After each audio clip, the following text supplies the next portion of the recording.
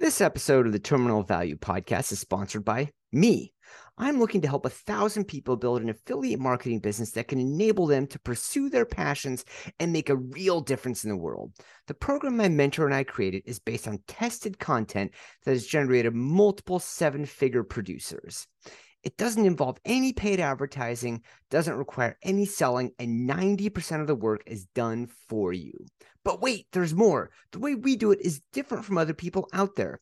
Instead of recruiting you to build my list in exchange for a commission, I'm going to help you learn how to build your own list while growing your affiliate business so you have an asset that can create value for you every day, week, month, and year of your life.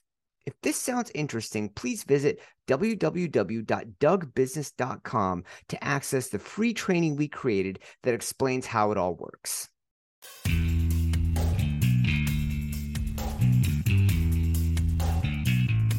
Hey, welcome to Terminal Value. So everything that I do here is based on one big question, and that is, how do growth-oriented people overcome the psychotic vortex of society to create a life of value and meaning? That is the question, and I am here to bring you the answer. My name is Doug Utberg, and this is Terminal Value. I publish new content every week, so make sure to hit the subscribe button and turn on notifications, and then share your thoughts on each episode through social media, and make sure to tag me so that I will know what to create for you. We have Dr. L. Carol Scott with us today, and what we're going to be talking about is personal development do-overs. And that may sound a little weird, but I'm just going to unpack it for everybody for a second. One of the things that Dr. Scott has found in her research is that the first 7 years of a person's life has a tremendous impact on the traumas, neuroses, other things that they carry forward into their adulthood, which probably sounds like a bummer, except there are ways to do a personal development do-over, which we are going to be talking about today. So Dr. Scott, please introduce yourself. Thank you so much for having me, Doug. I appreciate it. I'm a developmental psychologist, which means I studied child development and made it my career, how children grow up to be who they are as adults. Yep. And what I have learned is the first 7 years are the time in which we are really trying out a personality. We're figuring out who we are. We're trying out all the ways to get along with other people. And we have some natural attributes. We have some natural things we try out. So normal for newborn infants to trust people to take care of them. They can't even think about it yet, but they have to trust people to take care of them because they can't take care of themselves. So we learn our baseline for trusting other people to meet our needs when we're like birth to 6 months old. But we don't remember any of that when we're 25, 35, 55. And we don't necessarily recognize that how trust operates in our adult relationships comes from those first 6 months. So I take people back to those periods when they were developing things like trust, self-expression, play and imagination, the skill to negotiate to get what you want. Those are all preschool things. So we go back to preschool and we say, you can't go back and be 4 again, but how can you redo what a 4-year-old does around learning negotiation now at your age as an adult? Oh, that's really interesting. Okay, so let's keep going down the rabbit hole a little bit. All right.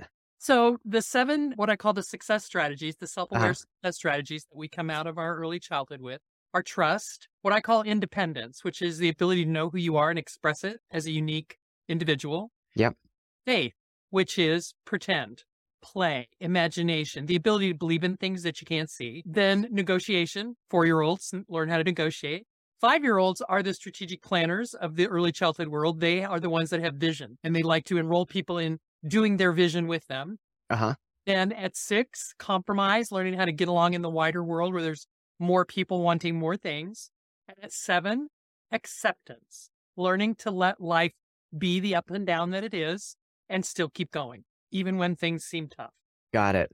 Okay. And so now let's walk through let's hypothetically say that we're talking about somebody who's 45 years old, like myself, hypothetically speaking, and you're very much in the middle age category, and you're trying to implement some of these things that you're talking about to really go on a definitive path of self-improvement. Because At least one of the things that I've noticed, I actually just went through a 6-week module of Shazad Shamin's Intelligence PQ course. And I think it sounds like it's similar, but I'm really interested to see where the differences are, because the big thing that I took out of PQ was that, of course, the wrapper behind a lot of the stuff was a little different, but the basics were very similar, which is that circumstances are neutral. Every circumstance offers has within it a gift.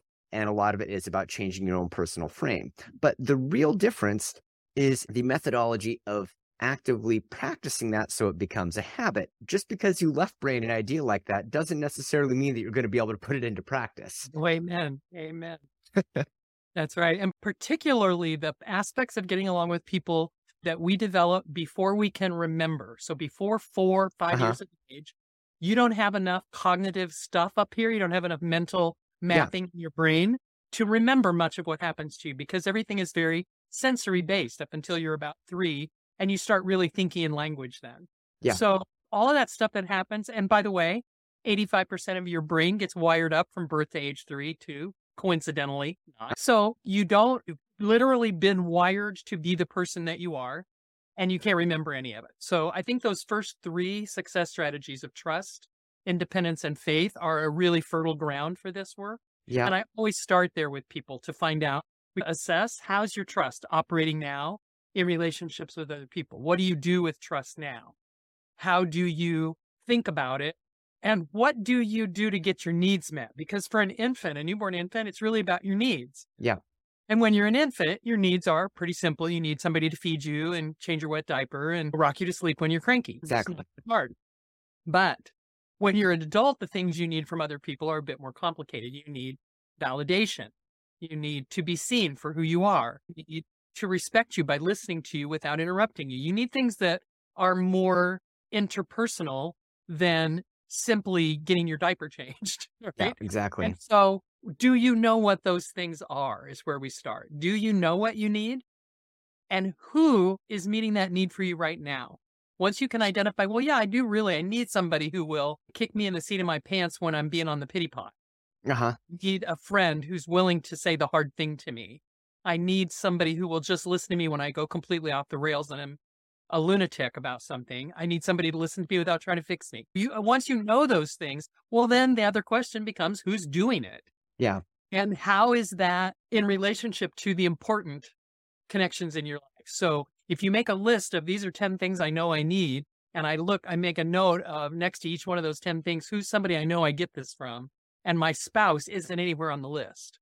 That's a wake-up call. Why am I not getting any of my needs met by my spouse? Maybe because I haven't bothered to say what they are and to ask and to talk about getting my needs met by this very important person in my life.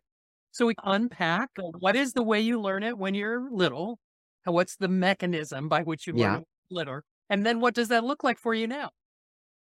Okay. And I think this kind of thing is, and I'm imputing a little bit of my own personal bias here, but I think this kind of thing is really important just because I feel like there's been almost what I've called a psychopathic vortex that's evolved in society, which is where there's like this hyper pursuit of influence, money, and power that I think has caused a lot of people to really disconnect from some of those fundamental things. And I think that reconnecting with that, because of course, at least my observation is that a great many people who do this over pursuit of money, influence, and power, it's usually because of some kind of pathological need for external validation, which ultimately is always just pushing a rock up a hill. No matter how high you push the rock, you never get to the top of the hill, never have validation because somebody else always has more. This is the Buddhist enlightenment. You spend all your life trying to accumulate all these assets.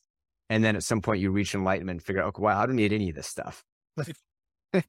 What I really need is good relationships with people in my life. What really matters. Exactly. Yeah. What I really need is good relationships, a place to eat, sleep, and cook. And I can do all of that inside a 500 square foot apartment. And so I think that's a corollary, at least what I'm hearing. And again, I may be overlaying some of my own biases on here, but I'd like to get your thoughts or reaction there. I really do think that the more we frame our happiness around things like having more money, having more stuff, having more space, having more authority, or being better known, having more influence. As long as we think that those are the things that make us happy, we're going to keep scrambling after all that stuff and never being happy. because what we are is a tribal people. We are an interpersonal species. We are meant to interact with each other. We are meant to support each other, and we're meant to express ourselves and be seen for who we are. And so when we're not doing any of that, we're not happy. We're not happy without that in our lives. And it doesn't matter how much other stuff we pursue if we don't have the kind of relationships that bring us interpersonal joy, if you will. I think that a lot of that other stuff just is stuff.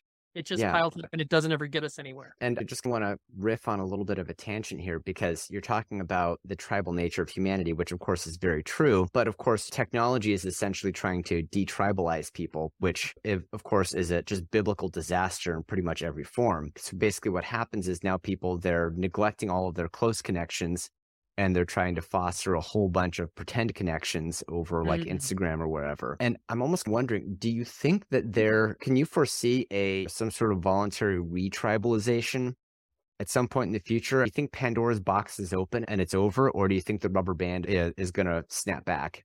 That's such a great question. And I'm so glad you asked me that. I hadn't really ever considered it before. But what I think is that the way we define that tribalization is going to evolve.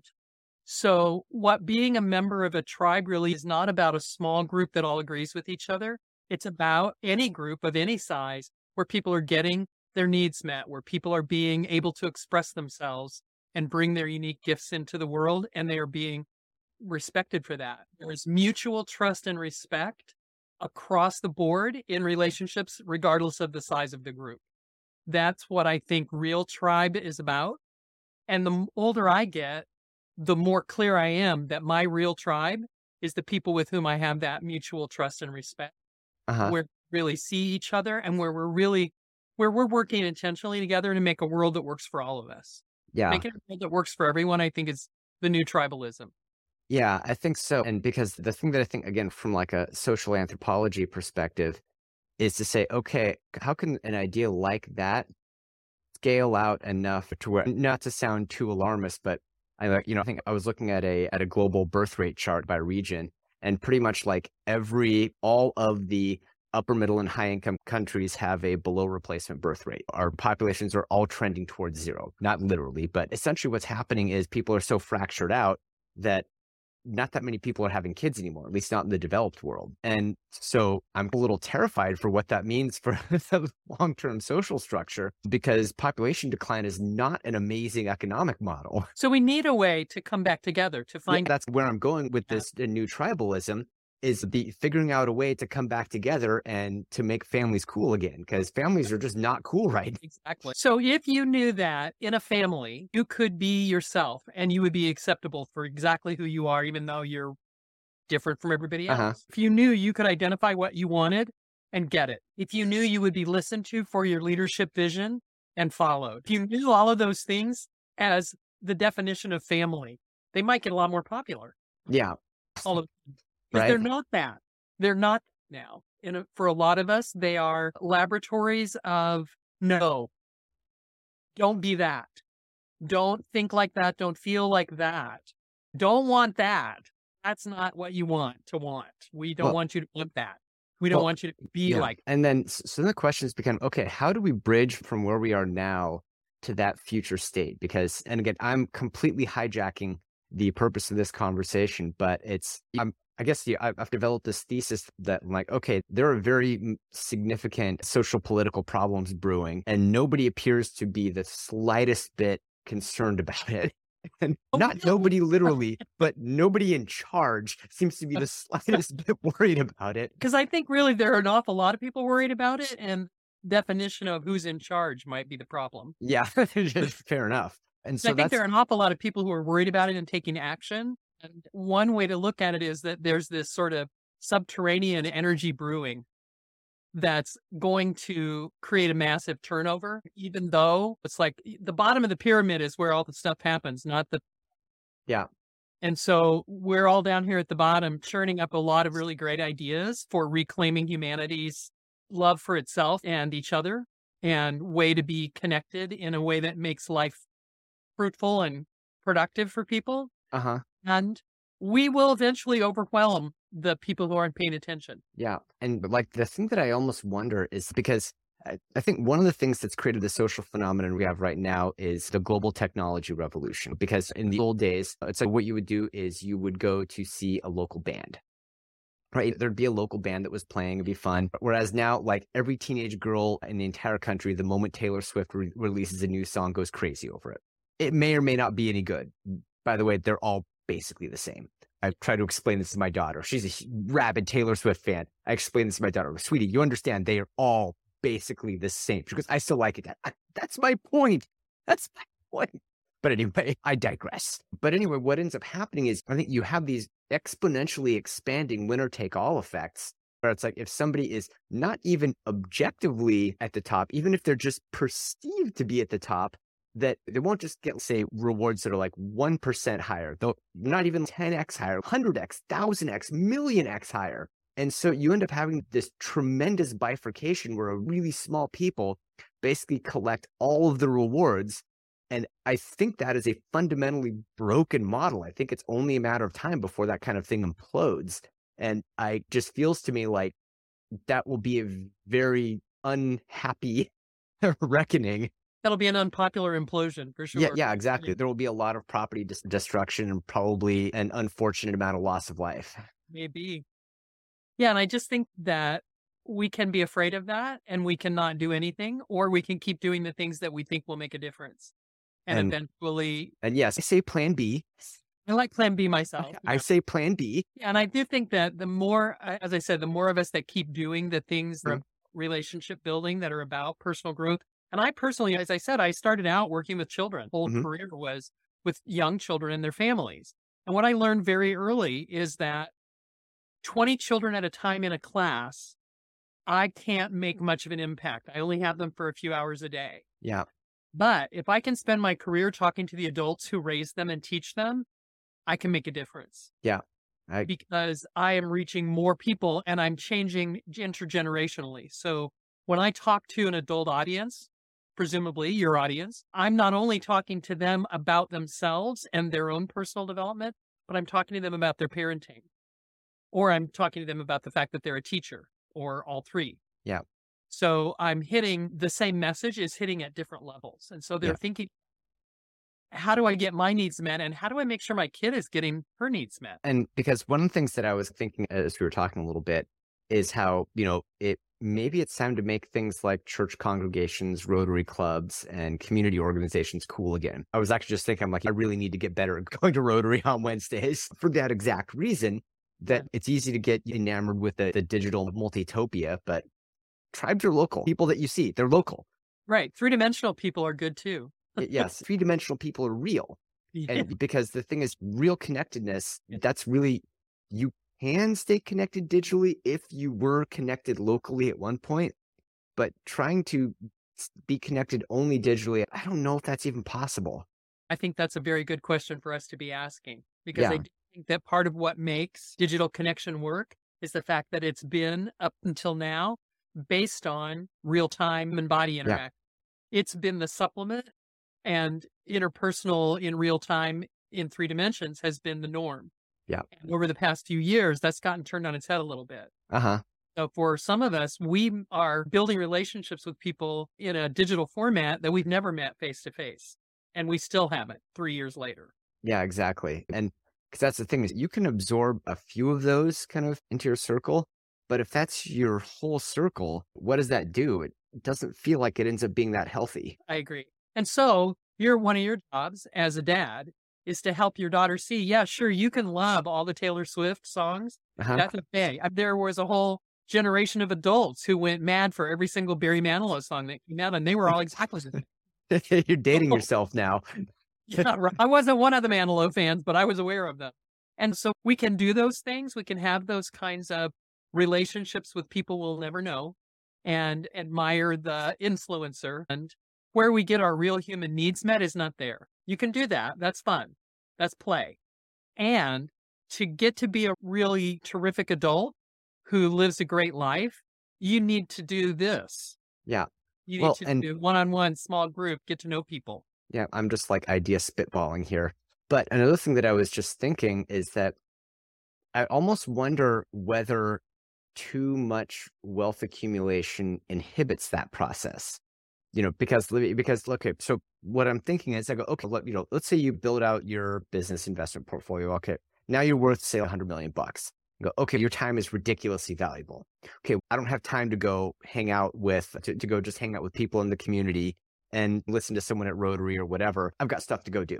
But what you almost end up doing is you almost end up unconsciously self-selecting into a cohort that can't meet your human needs. But I think a lot of people, myself included until recently, weren't self-aware enough to understand that. And that's why the success strategies are called self-aware success strategies. Because all of this revolves back around every time to, are you aware of yourself? Yeah. Are you aware of what you want and whether you're getting it? Are you aware of how you trust people? Are you aware of the fact that you're not playful or you are playful and how you play? Do you see yourself? Yeah. I think it's all boils down to in the end. Gotcha. If I have worked hard and made myself worth $100 million, what does that say about how I see myself? And am I seeing all of myself, or am I just seeing myself through that one little portal of how much money I have? Yeah. And because I think one of the things that I've always tongue-in-cheekingly said is that I've always said the reason why you try to accumulate wealth is to be able to solve the problems that money can solve. Once you get there, now you have to wrestle with all the problems money can't solve. Quite a very good. And there are a lot of them. And see, that's the thing. I was a good Gen Xer. I grew up thinking that if you have enough money, everything's fine. No, that's not the case, because there are a lot of problems that money can't solve in any way, shape, or form. And if you've been ignoring them for 45 years, then this is where the late life existential crisis comes from. Exactly. And you mentioned when you were bringing in about carrying forward the trauma and the psychoses of your childhood. And we do carry all of that experience. It is literally, as I said, it's wired into your brain. You get a skull full of loose neurons and you put them together based on what happens to you. And so if you had trauma, if you had experiences that were really painful as a child, that's all in there still. And how are you going to become self-aware enough to live beyond that if you don't slow down a little bit and drop out of the warp speed of got to get more, got to have more? Yeah, I think that's real important reflection and introspection. I think especially for me, because again, I'm fighting against my generationally ingrained hyperachievement desire, which there's nothing wrong with achievement. But again, if you're spinning so fast that you don't ever self-reflect, then you will eventually get to the point where all of the non-money questions haven't even been addressed. True. This has been a completely different conversation than I was expecting, but it's been outstanding. Both counts. All right. But before I ask you for your one or two last thoughts, let me ask, is there a question I should have asked you but didn't? Oh. Giving you a softball right over the plate. You could have asked me, is it really possible to do it all over again? Is it really possible to remake? I want to know that now. Yeah. And I think yes. And I think I'm like one living book example. Are you familiar with the things called adverse childhood experiences? Sounds familiar, but I can't speak about it with any intelligence. It's a list of 10 things that have been documented by research to have such a debilitating effect on children that they actually affect not only mental and psychological health, but they can literally change your physical makeup. People who've had these experiences are more likely to have cancer, heart disease, diabetes. They're more likely to use drugs and alcohol when they're adults, things like that. Okay. It's 3 kinds of abuse, 2 kinds of neglect, and 5 forms of family dysfunction, things like loss of a parent to death or divorce, a family member involved in the criminal system, criminal enterprise in your home or in prison, those kinds of things. Abuse, watching one of your parents abuse the other one, things like that. So out of those 10, I had 7. And so as a child and teenager, my bet on a long life was not a good one. I didn't have a good score for going to last a long time, going to be resilient. But I also had some positive childhood experiences to balance it out.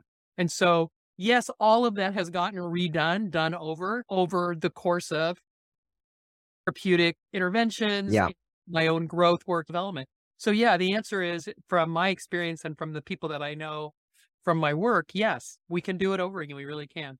Oh, that's inspiring news. And I'll steal a little bit of thunder, I guess, but I think the big takeaway, at least that I've taken from the conversation, is to make sure to slow yourself down enough to where you can do that. You can do that internal reflection, because even if you're working with a counselor or therapist, unless you do that self-reflection, you'll just be talking.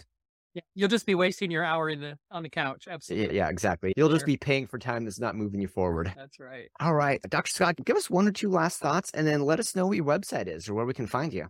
Okay. I'd like to offer a free gift to everybody watching. Just send me an email with the name of this podcast in the subject line, carol@lcarolscott.com, and then terminal value in the subject line.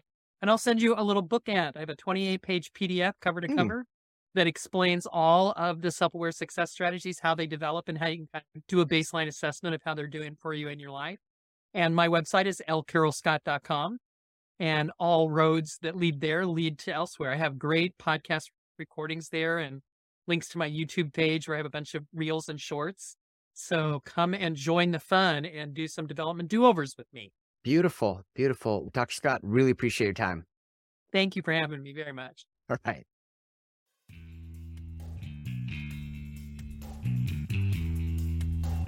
Thank you for listening to the Terminal Value Podcast. To keep the conversation going, please join the Terminal Value community on Facebook. Just go to facebook.com/groups/Terminal Value Community and click join. Also, if you like this episode, please leave a review on iTunes or Spotify and make sure to subscribe. When you share it on your favorite social channel, be sure to tag me and tell me what you did or didn't like about the episode so I'll know what to create for you. I'm looking forward to hearing from you, and I'll see you again on the next episode.